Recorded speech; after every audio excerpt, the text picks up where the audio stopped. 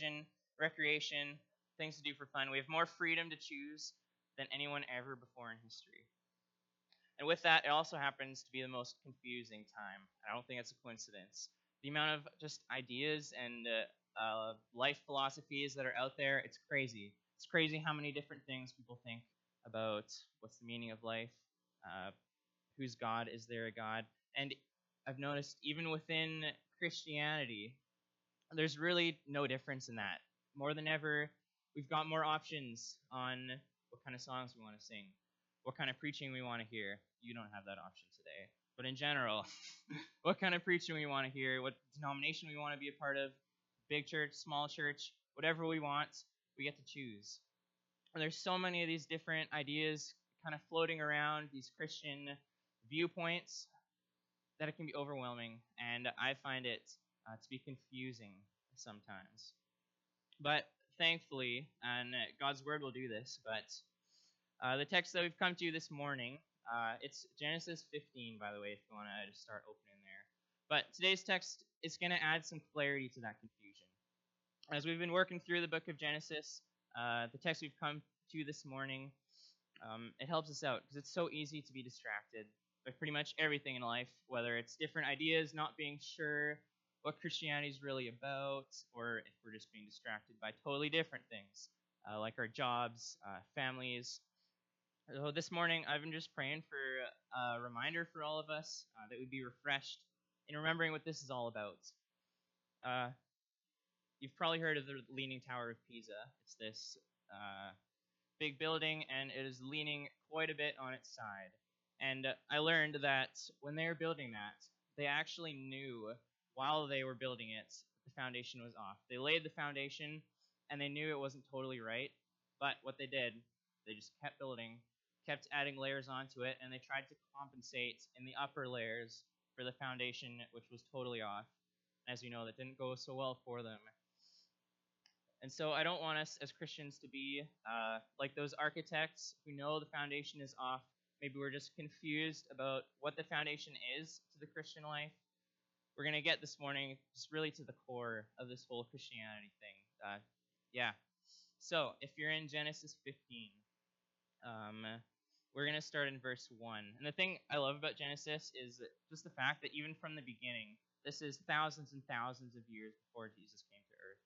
And even then, we see that God, He's the same in Genesis. He's the same God of Abraham as He is to us now.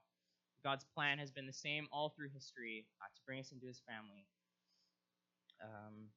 So this morning, no matter how long you've known Jesus, whether it's 6 months, maybe you've been a Christian 6 months, maybe you've been a Christian 80 years, maybe you've never heard of Jesus before, it's going to be a bit of a back to the basics sermon. The wonderful thing with God, though, is that even the basics are usually, and in this case, it is the most powerful thing. So we're going to get into it. Just before this, a little bit of background context. So if you're here last week, you heard Pastor Kyle's sermon on Abram. He won in this war against a bunch of kings. He was visited by this mysterious priest guy, Melchizedek. He blesses Abraham. The king of Sodom offers to give Abraham all the plunder from battle, but Abram refuses, doesn't take it. And so then we get to our text for this morning. After this, after all this stuff happened, the word of the Lord came to Abram in a vision. I'm going to do a little side note here already. Visions back then, they were one of the primary methods that God used to communicate what He wanted to say to humanity. Now, a lot of people, this has gone through my mind a lot, maybe it's going through your mind, is why doesn't God usually do this anymore? Like, why don't we get an audible voice coming down from heaven, God telling us what to do, or God giving us a vision or a dream that's like, Jude, tomorrow you have to go do this. You have to take this job. You have to move to this town. He doesn't normally do that. A lot of people wonder why. And there's some exceptions. Like we hear crazy stories in the Middle East, like in Muslim countries, God gives visions to people of Jesus, and through that they come to seek out Jesus, because otherwise they would just have no idea they were even supposed to seek out Jesus. But for the most part, the reason God doesn't give us visions anymore is because we have His completed word right here, the Bible. Everything He wants to say to us in the Bible, which we call the Word of God for a reason, because it contains God's words to us. And again, that's a general statement. Maybe you've had a vision. God still works in our hearts to direct us and tell us things. But if he does, we got to make sure it lines up with what we know for certain that he said in the Bible. Anyway, that's a side note. I had a pastor growing up who always said, if you want to hear what God has to say to you, read the Bible. And if you would rather hear an audible voice, then read it out loud. So I'm going to do that. Do not be afraid. This is God saying to Abram. Do not be afraid, Abram. I am your shield, your very great reward. But Abram said, Sovereign Lord, what can you give me, since I remain childless? And the one who will inherit my estate is Eliezer of Damascus. And Abram said, You have given me no children, so a servant in my household will be my heir. If you remember back to chapter 12 of Genesis, that was quite a few weeks ago, God made a promise to Abram. He said, I'll make you into a great nation. The thing is, it's difficult to have a nation descend from you if you don't have any kids. Poses a bit of a problem for that. Abram and Sarai, they were coming up on about 100 years old. They didn't have any kids. And this Eliezer guy, he's happy because he's going to get all of Abram's money. What happened back then is if you didn't have a kid to pass on all your wealth to, when you died, you could adopt a servant if you had a servant. You could legally adopt someone if you liked them, you trusted them, said, hey, I'm going to give you the legal rights of being my son so that when I die, you get everything. My family name continues through you. Abraham was resorting to this. He was confused. He knew that God was trustworthy. God promised he was going to have a nation come from him, but he just couldn't figure out, is this what God meant by it? Kind of anticlimactic. He got his hopes up for nothing. But then the word of the Lord came to him. This man, Eliezer, will not be your heir, but a son who is your own flesh and blood will be your heir. He took Abram outside and said, Look up at the sky and count the stars, if indeed you can count them. So Abram counted 23, 2 times 10 to the power of 23, counted that many stars. And God said to him, So shall your offspring be. Abram believed the Lord, and he credited it to him as righteousness. God's adding clarity to this promise. Abram's son was going to be biological. He wouldn't have to resort to passing on his wealth to someone that was unrelated to him. It would be a biological son, and we're going to continue learning just about this plot line throughout the rest of the book of Genesis. But this last verse here is going to be our main focus. Abram believed the Lord, and he credited it to him as righteousness. In a way, this statement is the climax of Abram's life.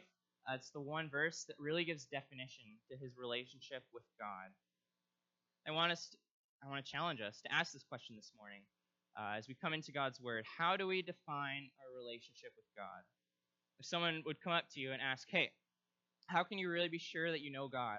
How can you really be sure that you have a relationship with God? How can you know that he accepts you? What's your answer? What's your answer going to be? There's a lot of different answers people give. For many, it's that they grew up Christians. I grew up in a Christian home. I've always known the Bible. I know about God. So therefore, I'm on good terms with God automatically. But is that true? For others, it's that they've lived in a way that lines up with what the Bible tells them to do. They've lived really closely to how God wants them to live. And so for them, they say, therefore, that means they're living in a right relationship with God. But is that true? Thankfully, this morning, God's Word is not going to leave us with that question to figure out answers for ourselves. There might be some uncertainty in your heart this morning on if you do know God. If you have come to this point of understanding what this is all about, understanding what the basis is for us knowing God, God's Word will speak to that this morning. What are God's conditions? What does he require of us to have a relationship with him? And how can we meet those requirements? We're going to explore this statement this morning, this concept of righteousness. God credits Abram's faith to him as righteousness. Before anything else, I want to just give us some clarity on this word, righteousness. Like, what does it mean? It might sound like this fancy Bible word to you, a word that we just use at church and nowhere else. You don't hear it too often in conversations. It's kind of a word, maybe a picture, these old theologians stroking their beards, talking about righteousness. But it's all over the Bible, and so we're going to seek to understand it this morning. The best definition that I've come across for righteousness is having a right relationship with God, to be right in God's eyes. See, one of God's attributes, one thing that's true about him, is that he's righteous. And so, therefore, for us to be righteous is to live according to what God lays out as right and wrong. To do the right thing in every situation as God defines right, not as we think is right, not as we figure out for ourselves, but as God defines what is right.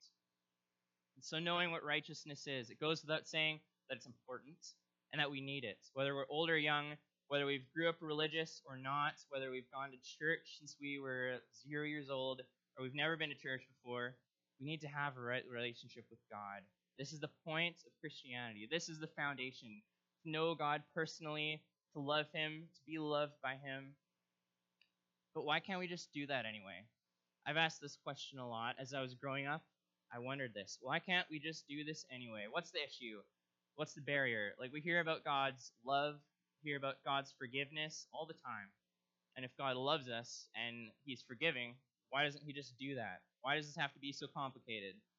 Why can't he just, ignore the bad parts about us, focus on the good? Because obviously there's more good than bad. It's false. But why can't he just do that? Why doesn't he just forgive us, sweep our mess ups, sweep our sin under the carpet, and forget about it? But when we talk about God and his attributes, things that are true about him, what we need to realize is that whatever is true about God is true to an infinite extent. It's not just really true, it's infinitely true. So, for example, when we say God is love, that doesn't just mean that he loves us and he's usually okay with us, and maybe if we offend him, he'll stop loving us for a week but then come back. It's not what it means. It means he loves us infinitely. There's no limits to his love. When we say it, God is powerful, it's not just that he's twice as strong as us. He's not very strong. It's that he is infinite, total control over the universe that he created. And so, when we talk about righteousness, this attribute, this thing about God, that he's righteous, it's not just in this general sense that God usually does the right thing, that he likes to make people happy, that he's nice. It means that God is absolutely right in everything he does all the time, to the extent, even Bible says, even to be in God's presence, someone has to be absolutely righteous. He's so righteous, so pure, evil can't even be in the same place as God is. I like to think of this kind of like storm clouds. So if there's sun, when there's a storm, the sun is still there, but there's these big, massive storm clouds blocking it, so we can't see past them. They're blocking the sun from us, and that's what sin does. We can't see God. We're disconnected from him because of the ways that we reject him every day, the ways we don't live righteously, like storm clouds between God and us. Jesus says in Matthew chapter 5 in the New Testament, "Be perfect as your heavenly Father is perfect." That is tough. I can't do that. But that's what God requires of us. We need to be as perfect as God is. If we're going to have a right relationship with him, to be righteous, if we're going to live with him in his presence forever, that's what we call heaven. God's righteousness requires that we also have to be just as righteous, just as perfect. There's a problem with that because from the beginning of humanity with Adam and Eve, we've been in the business of doing the exact opposite of what God's commanded of us. The Bible calls it a sinful nature. So naturally, who we naturally are, our natural selves are rebellious against God. We naturally want to do the opposite of what God says. We naturally want to make the world revolve around us. We naturally want to seek after pleasure rather than seeking after God's will. We're really good at doing that. It helped me understand this when I was told to look at like a little kid. Just look at a little kid, and if you've been a parent, you'll know that you don't need to teach your kid how to lie. Okay? They already know that. They figure it out. They lie all by themselves. And if you're parenting, you don't need to teach your kid that the world revolves around them. They already think that. All right? And funny thing, when we grow up, become adults, we still think that. It doesn't change. We're just better at hiding it in front of people. We're more politically, socially correct about it, but we still think the world revolves around us. When I'm in a conversation with someone, for example, none of you probably do this, but I do this all the time. When the person's talking, generally, I'm thinking about what I'm going to say. How can I sound smart when I respond to what they're saying? That's what I do. Because obviously, what I have to say is by far more important than what anyone else has to say. All right, that's what we think. When something doesn't go our way, we get frustrated because deep down we think the world needs to revolve around us. We'd all probably agree with the truth that the Apostle Paul wrote in Colossians, that we are created for Jesus. Everything was created for Jesus. The universe revolves around him, not around us. We believe that, but we rarely act like it. We rarely act like we're not the center. And so naturally, it's impossibly hard to achieve the righteousness of God. We're impossibly far off from what God requires of us to be in his presence, requires to know him personally, have a relationship with him. Nowadays, when we say like someone's only human, it's like an excuse for doing something wrong. If I mess up, I'll say, oh, it's okay, don't worry, I'm only human. Which there's a point to that, because human basically means the same thing as messed up, flawed. Paul lays it out in the book of Romans, in case there's any doubt in our minds. Romans 8, verse 8, he says, those who are in the realm of the flesh cannot please God. In other words, naturally, the realm of the flesh, naturally, who we are as humans, we're incapable of living up to God's righteousness. Now, either one of two things has to happen. Either one, God rejects all of us, or two, somehow this righteousness that we need has to come from somewhere outside of ourselves. So the question now becomes, how do we get it? How do we get this righteousness? And that's a good question. It's the question really every major religion in the world tries to answer. How can we make God happy with us?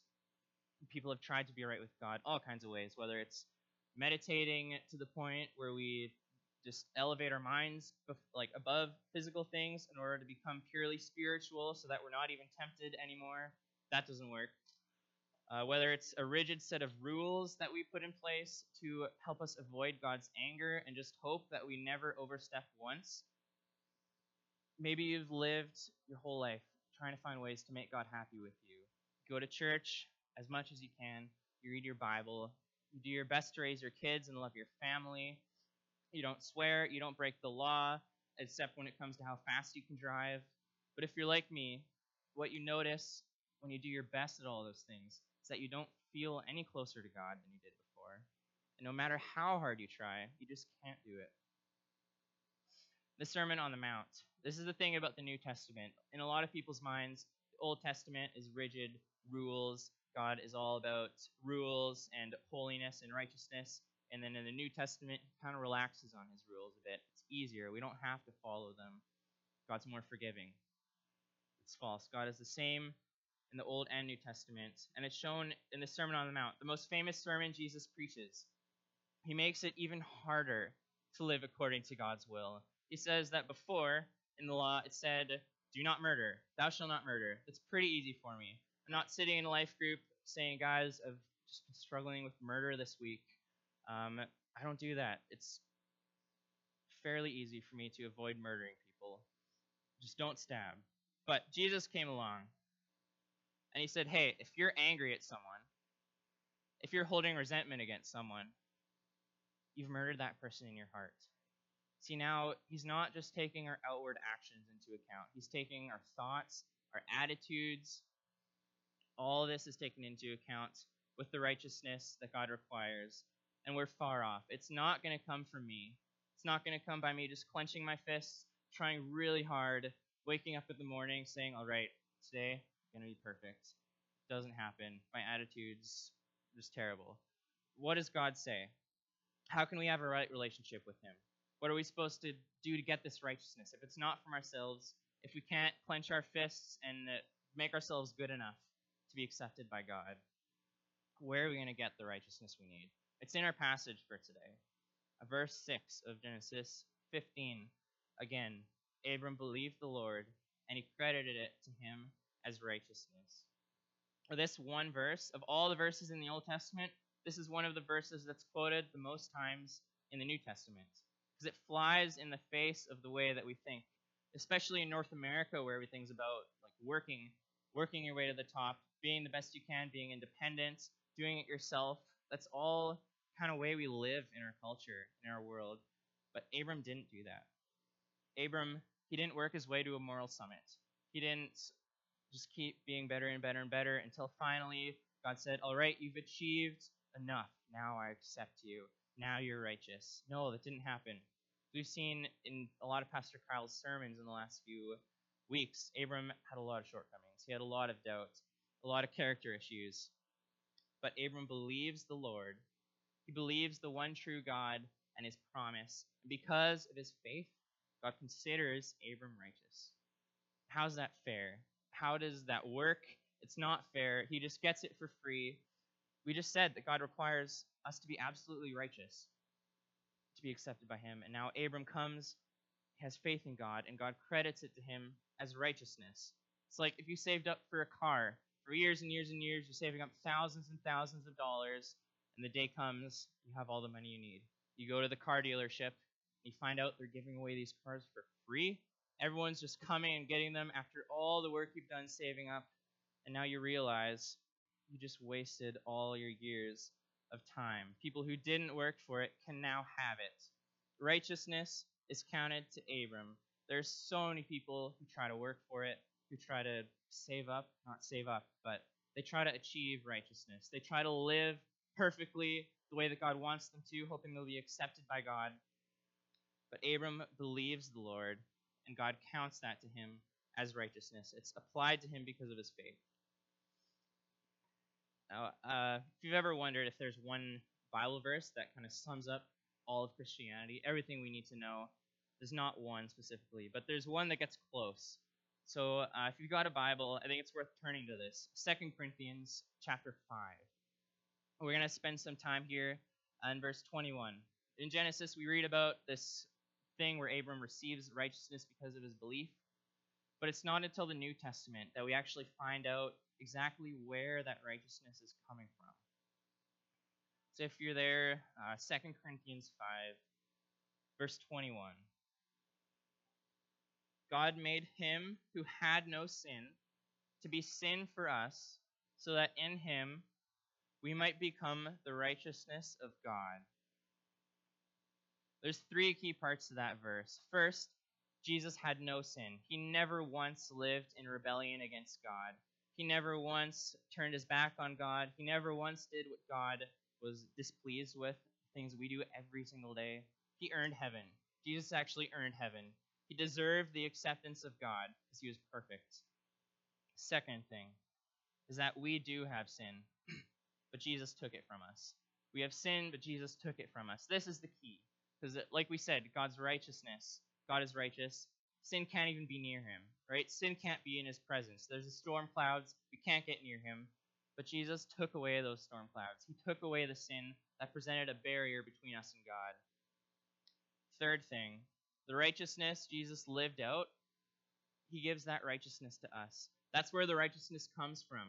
Jesus was perfectly righteous.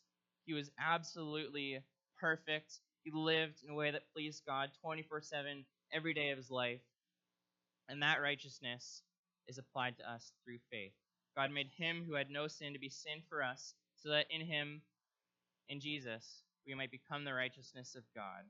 This verse is something we call the great exchange, where Jesus takes our sin, we take his righteousness. It's not a fair exchange. Thank God that it's not fair, that he doesn't give us what we deserve. Just think about it, how much we don't like this in our culture. All right, we love to work for things. We love to just sit back after a day of work or after we buy a new car and think, yeah, I earned that. It feels great because I did that. I did all the work. It only had to do with me. This whole concept flies in the face of the way that we think. Now, there's this statement that I'm just going to, as kind of a little aside, navigate through a little bit. And it's actually said a lot in the church, not just this church, but Christianity in general. People say this a lot. God accepts me just the way I am. You've probably heard that. In one sense, that's true. God didn't require Abram to reach this certain level of his own righteousness that he worked for, and then say, all right, Abram, you've made it 50%, I'll match your funds, you get the rest of the 50% for free.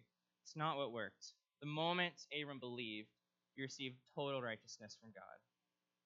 Too many people, a lot of us, we hesitate to give our life to Jesus. We hesitate to fully have faith in Jesus, to live our life for him, because we don't think we're good enough. We don't think we're good enough for God. And that's true. None of us are good enough. You might have heard the verse in Romans, for all have sinned and fall short of the glory of God. We all fall short. We all fail. None of us deserve God's acceptance. But we rarely read the verse that comes right after that. For all have sinned and fall short of the glory of God, and are justified by his grace as a gift through the redemption that is in Christ Jesus.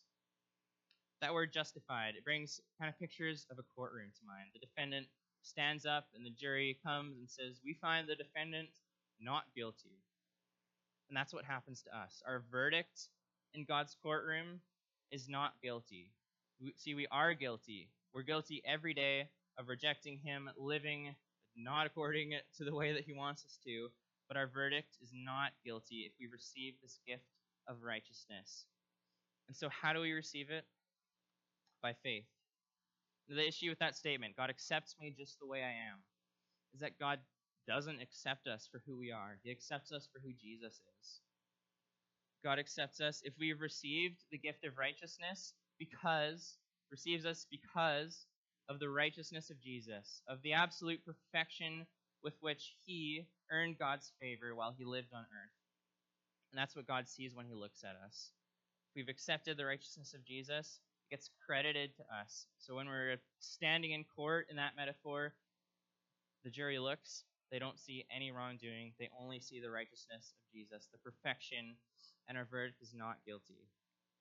It's hard for me to come to grips with this fact that God accepts me for literally nothing to do with me. I want to earn it, but the news of the gospel is that Jesus earned it for me, and he died to give it to me.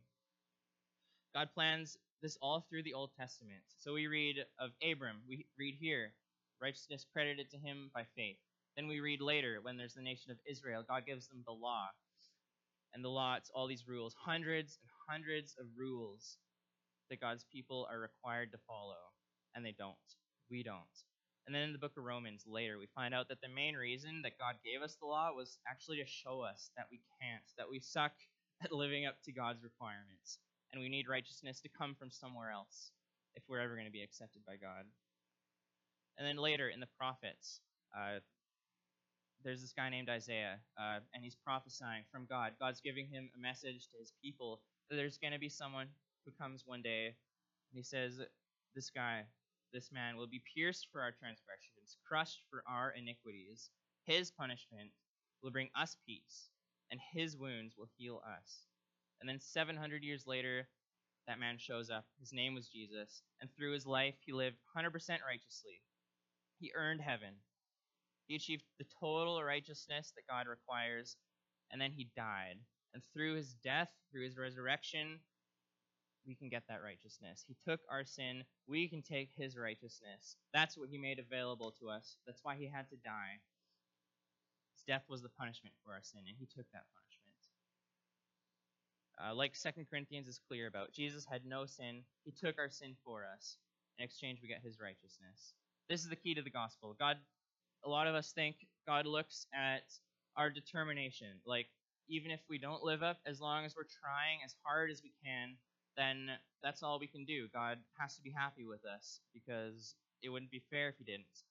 But that's just not right. That's not what we find in the Bible. The only way he can accept us is if he looks at us and sees total perfection that only Jesus can provide by faith and trusting in Jesus, trusting that he's our only hope.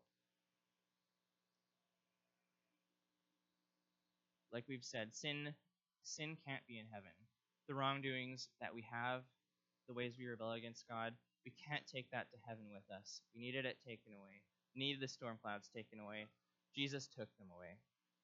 Now, the one kind of last thing that I want us to look at this morning, with all this talk of faith and believing and trusting, it's easy to kind of get this mixed up idea in our minds of what is faith. We talked about right at the start of how there's just all kinds of ideas floating around. What is faith? Is it believing that God's real? Is that faith? Is that what God requires of us? Thankfully for us, though, our passage this morning, it helps us out with that. It doesn't leave us confused. If you were here last week, you heard Pastor Kyle talk about the term Lord. It's in the chapter before, Lord. So in your Bible, in the Old Testament, this happens. Sometimes you see Lord, it's spelled capital L, lowercase O-R-D. And when it's that, it's just talking about like a title, a general sense of Lord, this general concept of God that people had. It could be whatever they wanted to, whatever they wanted God to be like. It's funny, even here in Princeton, you meet all kinds of people who have all kinds of ideas about God. But then as soon as you ask them, okay, who is God? You say you believe in God. Who is he? What's he like?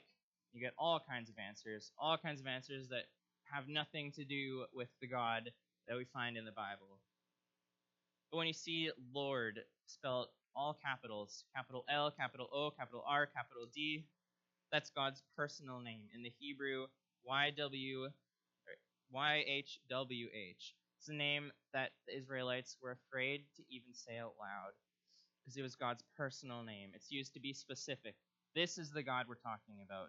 We're not just talking about the concept of God. This is not the Force in Star Wars. It's not whoever we want God to be. This is the God of the Bible. He's told us in the Bible who he is, what he's like. That's the God Abram had faith in. He's revealed himself to us. For example, if I would ask Pastor Kyle if he's seen Star Wars, he says, yes, he's seen Star Wars. And I'm like, awesome, me too. It's my favorite movie. What's your favorite episode? And Kyle starts talking about the Enterprise, the spaceship, Captain Kirk, Spock. I get a little worried. I start to think, Kyle, I think we might have different ideas of Star Wars. That's just an example. That would never happen. But the point is, God's defined who he is. And if the God that we believe in doesn't line up with the God that we find in the Bible, then we've got the wrong God. If the God in our mind doesn't require us to be righteous, then we've got the wrong God. I was reminded this week of the opening of the book of Hebrews. It says, in the past, God spoke to our ancestors through the prophets at many times and in various ways. These are the visions that we're talking about. But in these last days, he's spoken to us by his Son, whom he appointed the heir of all things, and through whom also he made the universe. The Son is the radiance of God's glory and the exact representation of his being, sustaining all things by his powerful word. So in the time of Abram, he received the word of the Lord, like we read. He had faith in the word of the Lord, all caps. This is God as he defines himself. And he had righteousness credited to him because of that faith. But now we've received Jesus. If we've received Jesus, the Son of God, God's ultimate word. He's everything God wants to tell us in a person. That's Jesus. And if we have faith in him, we'll have righteousness credited to us. The Bible even calls Jesus the Word of God. In John chapter 1, as he's introducing the life of Jesus, he gives a little pre-intro. And the very first of the whole book of John, first verse, says, in the beginning was the Word, and the Word was with God, and the Word was God. And then down to verse 14, the Word became flesh and made his dwelling among us. He came to earth. We've seen his glory, the glory of the one and only Son, who came from the Father, full of grace and truth. Who this Word, the ultimate Word, everything God wanted to communicate to us through Jesus, Abraham had faith in the word of the Lord, and now God sent his ultimate word. We have faith in him, that he rose from the dead. After dying for our sins, we have righteousness counted to us through faith in the word of God, in Jesus. And this is through relying not on how good we can be, not on living how Jesus wants to, and then we'll get righteousness. It's faith in him alone. This is where I used to base, when I was growing up, my relationship with God, which I didn't have a relationship with God back then and through my teenage years. But if you had asked teenager Jude, how do you know you're a Christian? How do you know you're accepted by God? You would have heard, well, my family's Christian, so it's kind of a given that I'm going to heaven. And I go to church all the time, and I've memorized Bible verses. And I don't do anything terrible. I don't murder people. Never stabbed anyone. And deep inside, I believed I could be the kind of person that God would accept. And I hadn't received the righteousness of Jesus because I didn't think I needed it. And maybe that's you. You don't think you need Jesus' righteousness because you think you can be the kind of person that God can accept. The Bible's clear. We can't.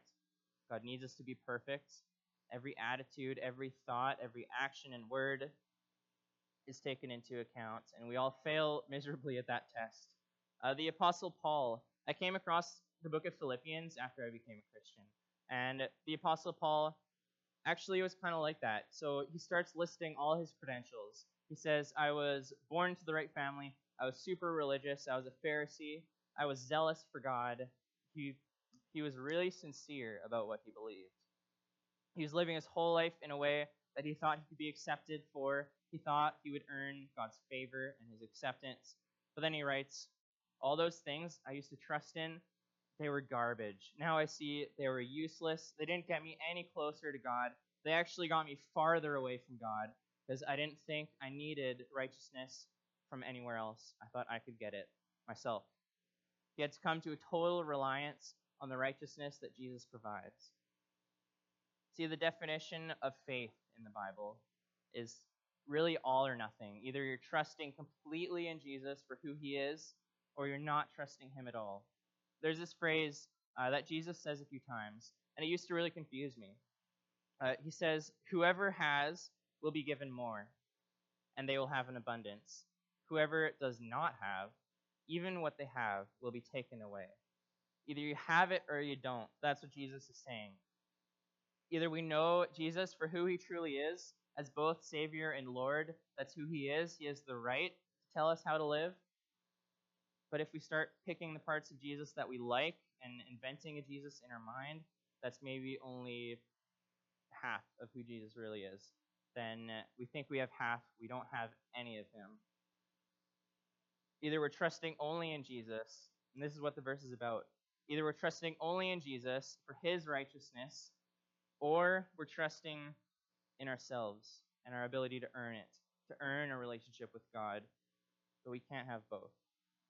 It's all or nothing. If we trust in Jesus and think it has to do with him, but also we kind of have to live right first. We have to make sure we're good enough before we become a Christian. That's false. There's this ad from a while back with these two big Volvo semi-trucks. And an actor who was anonymous to me, turns out he's famous. Jean-Claude Van Damme is his name. Okay. Yeah. Apparently I'm really young. But I only learned that he's famous. But he's standing with one foot on each of these Volvo trucks, and they're actually driving backwards. And then they start kind of diverging a little bit. They start getting farther and farther apart, and he's doing the splits between those two Volvos. And I was thinking about that ad this week and how we could say one of those trucks, that's Jesus. That's trusting in him, his righteousness, his total perfection. The other truck, we've got our hard work, our determination to please God, how good we can be, how we can live up to how he wants us to be. And we can choose one or the other. But a lot of us, what we do, we try to stand with one foot on each of those trucks. We say, I believe in Jesus. I need to keep being good in order to be a Christian. I need to make sure I'm good enough for God to accept me. We try to do both of those at the same time, but it doesn't work.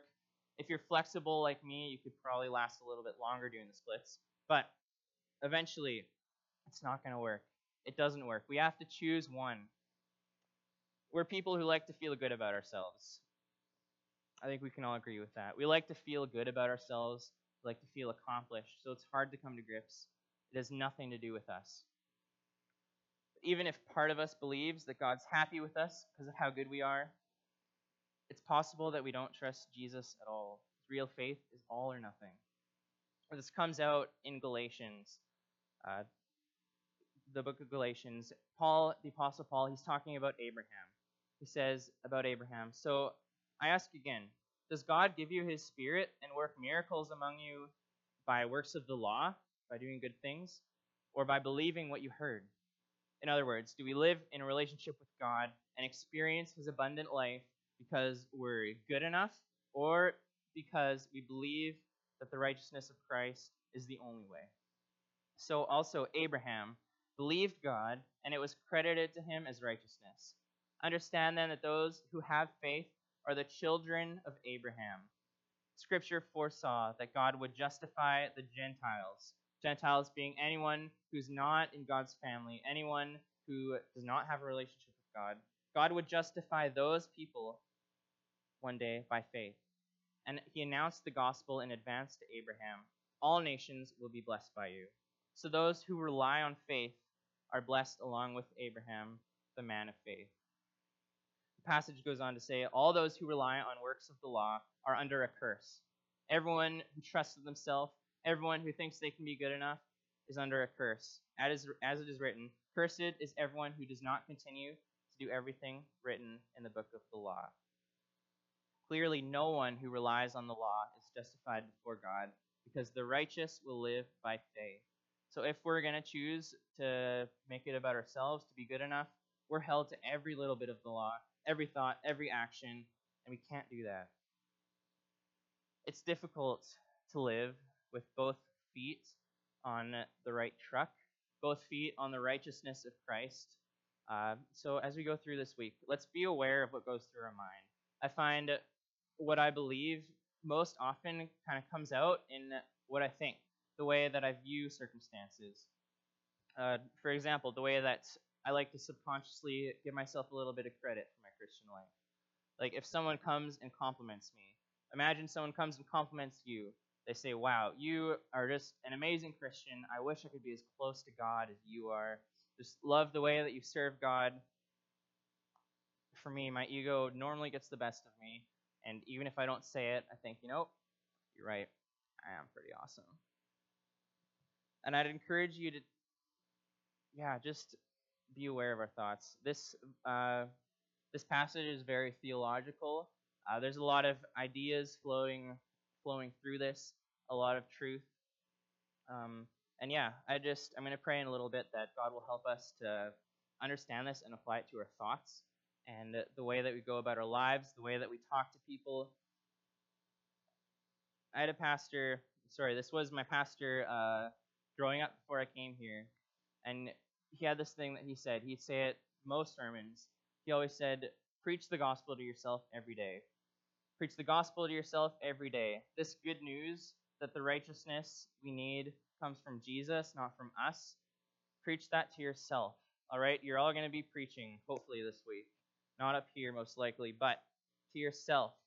Remind yourself, whether it's through reading the Bible and prayer and talking to people and just running through in your mind, wow, I'm not good enough.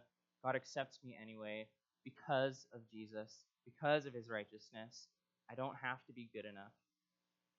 Preach the gospel to yourself every day. It's like the Leaning Tower of Pisa that we talked about. This is the foundation. If the foundation's wrong, if we forget that it has nothing to do with us, if we forget that we got righteousness as a gift, then the tower we're building, the life that we're living, will start to lean. It'll start to come off balance and eventually crash down if we don't get our foundation right. If we don't remember the gospel. If you're hearing this for the first time, or maybe you've been hearing about Jesus your whole life, but you're holding back from accepting him, whether it's because you don't think you're good enough for God, none of us are. So I'd encourage you to take that step, to trust the righteousness of Christ. Christ is the only way to have a relationship with God, and he went to great lengths to make that righteousness available for us. He died, rose again. The Bible says, whoever confesses with their mouth that Jesus is Lord and believes in their heart that God raised him from the dead will be saved. It's total righteousness. It's available if we choose to accept it. So I'm going to pray to that end. We're going to get the worship team up here and sing our way out. Lord Jesus, we come with thankful hearts and humble hearts. God, we acknowledge that you're holy, you're perfect and righteous, and we're so far from that. But this righteousness that you've required, you gave to us anyway. Lord, we thank you for the cross where Jesus died and opened up the way for us to know you, cleared away these storm clouds so that we can have a relationship with you that carries on from now to eternity. Lord, would you be worshipped and glorified these next minutes as we sing, and worshipped and glorified in this next week as we live, as we talk to people and live out the amazing truth that we find in your word. Lord, we love you and just thank you so much. In Jesus' name we pray. Amen.